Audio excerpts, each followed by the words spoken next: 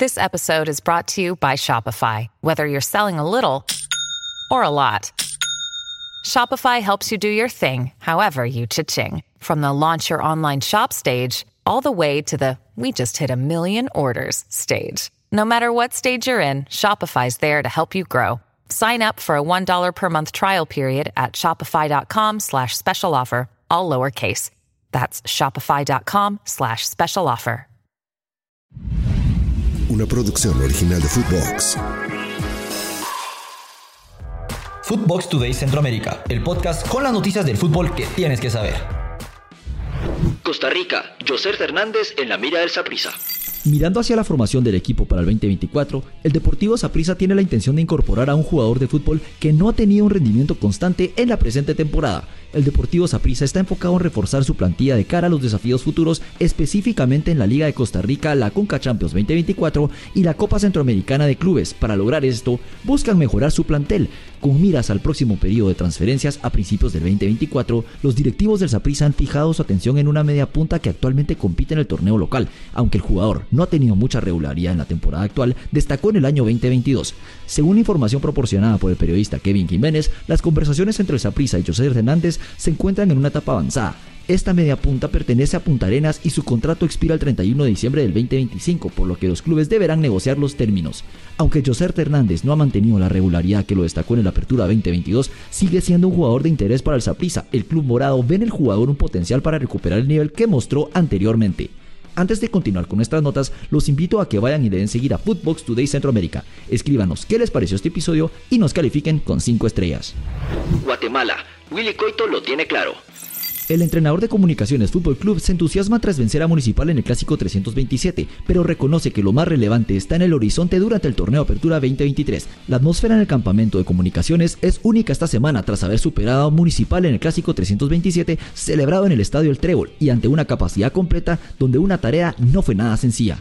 No obstante, el equipo blanco ya dirige su atención hacia Chuapa, el próximo oponente con el que se disputará la cima del torneo Apertura 2023. El enfrentamiento está programado para este domingo en Jutiapa, representando una prueba adicional. El tiempo para celebrar es limitado, aunque ganar el clásico es significativo, liderar la clasificación es aún más crucial, siendo el objetivo principal salir campeones. Así es Comunicaciones, un club que se encuentra obligado a alcanzar la excelencia. Aquí sus declaraciones. Escuchemos. Pero aquí siempre tenés presión, jugando con Municipal, jugando con Zacapa, que nos pasó el otro día, ¿verdad?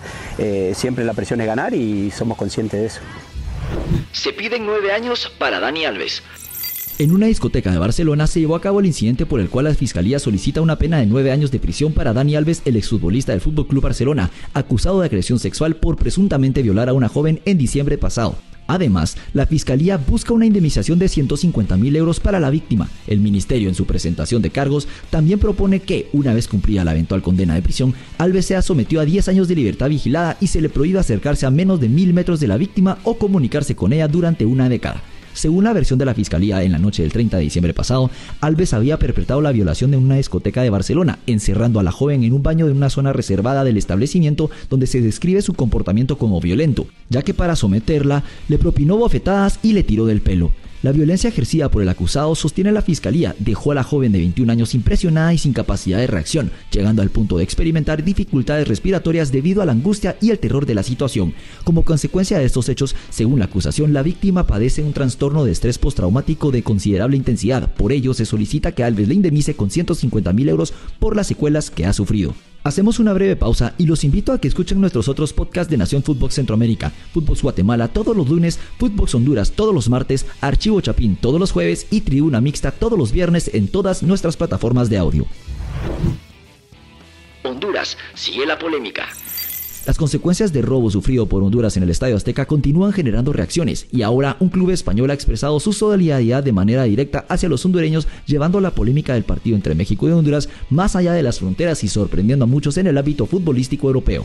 El Cádiz FC, equipo donde el Cholo Lozano destacó durante 3 años, fue el club español que mostró su apoyo a Honduras, enviando un mensaje de aliento al país centroamericano. En relación con el cuestionado arbitraje en el Estadio Azteca, Enrique el Perro Bermúdez, el conocido narrador mexicano, ha decidido respaldar las decisiones de Iván Bartón en la polémica clasificación de la selección de México al Final Four de la Liga de Naciones y por ende clasificación a la Copa América 2024. Bermúdez no dudó en señalar al arquero hondureño Mengíbar, indicando que perdió un tiempo excesivo en la recuperación después de ciertas jugadas de peligro donde utilizó utilizó esto como justificación para el tiempo adicional otorgado al final del partido. Hasta aquí llegamos con la información por hoy. Soy Andy Cruz Batres y volvemos el lunes con más aquí en Footbox Today Centroamérica. Footbox Today Centroamérica, el podcast con las noticias del fútbol que tienes que saber. Una producción original de Footbox.